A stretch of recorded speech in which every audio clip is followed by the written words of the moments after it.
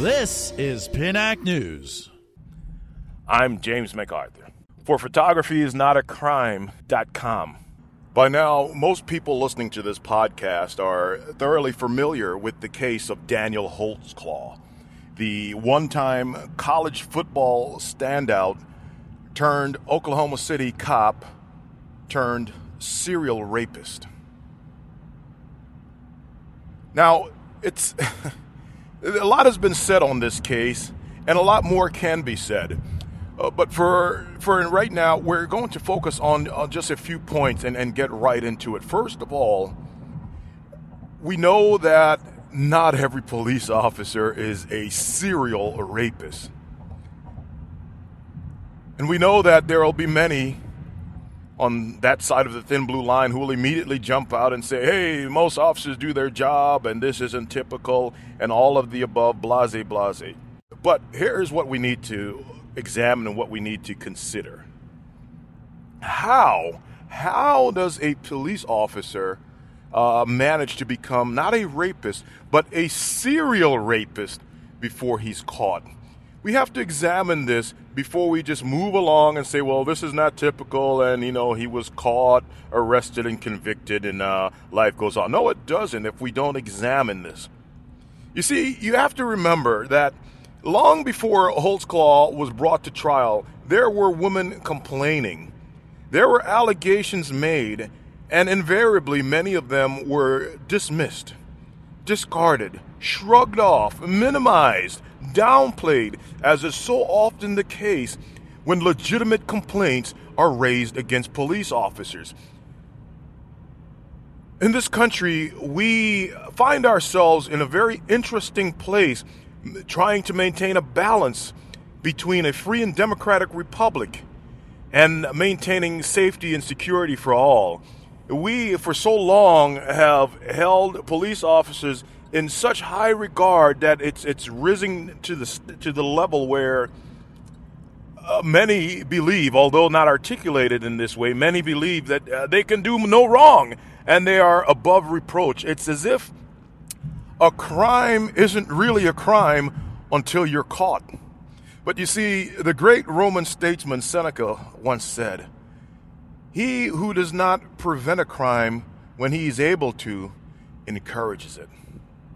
And in the case of Daniel Holtzclaw, you have to imagine, for every rapist police officer, for every criminal cop, be it theft, be it physical abuse, or what have you, for every one, there are at least 2, 3, maybe 4 police officers that have knowledge of what is going on, but chooses to remain silent about it.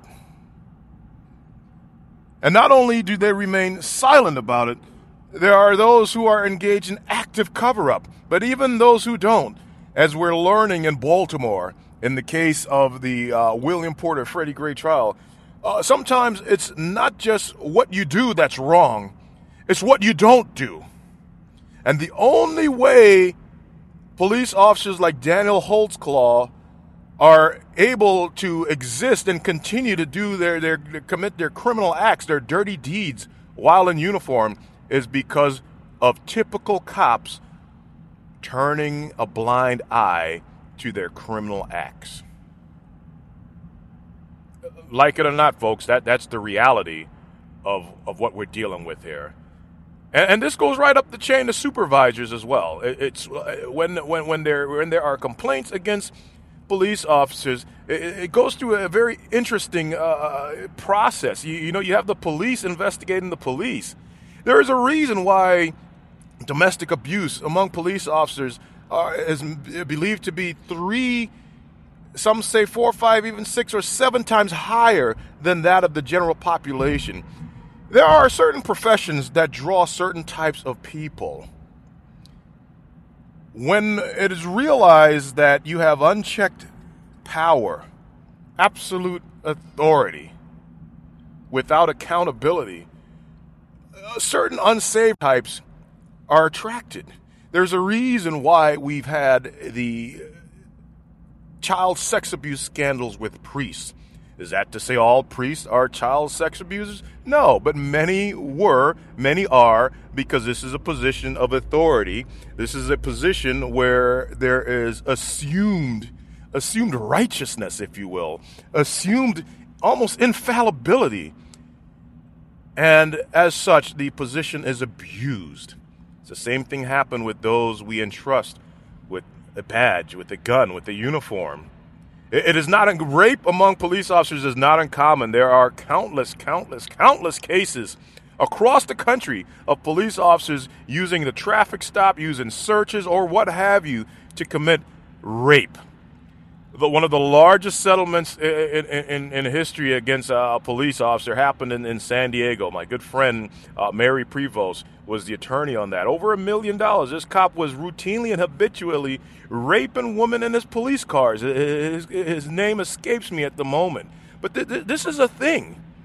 Don't pretend because it's not covered live by CNN as it's happening, the verdict or the trial or anything like that, that this is rare or it's uncommon. And you should also not look at the rate of prosecution or conviction as a measure of the occurrence of these criminal acts among police, because police cover for other police. That's just fact.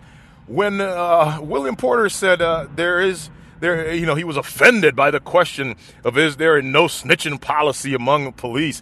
What a joke!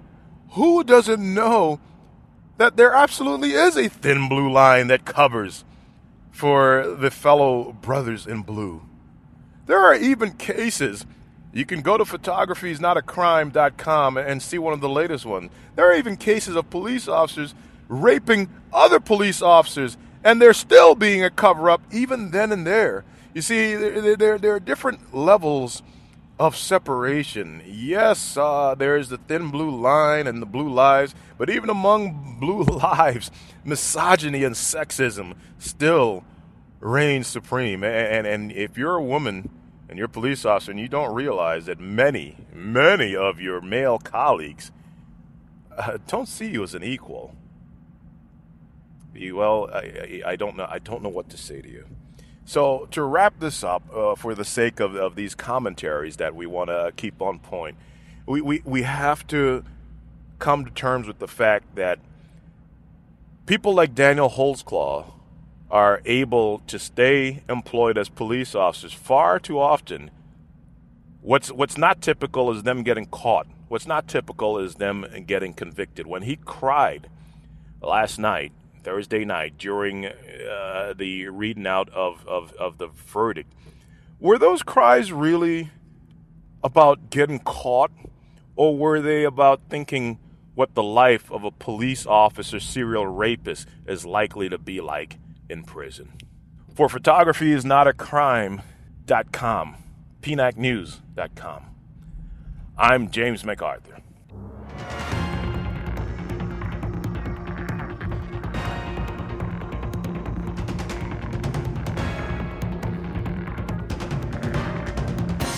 This is PNAC News.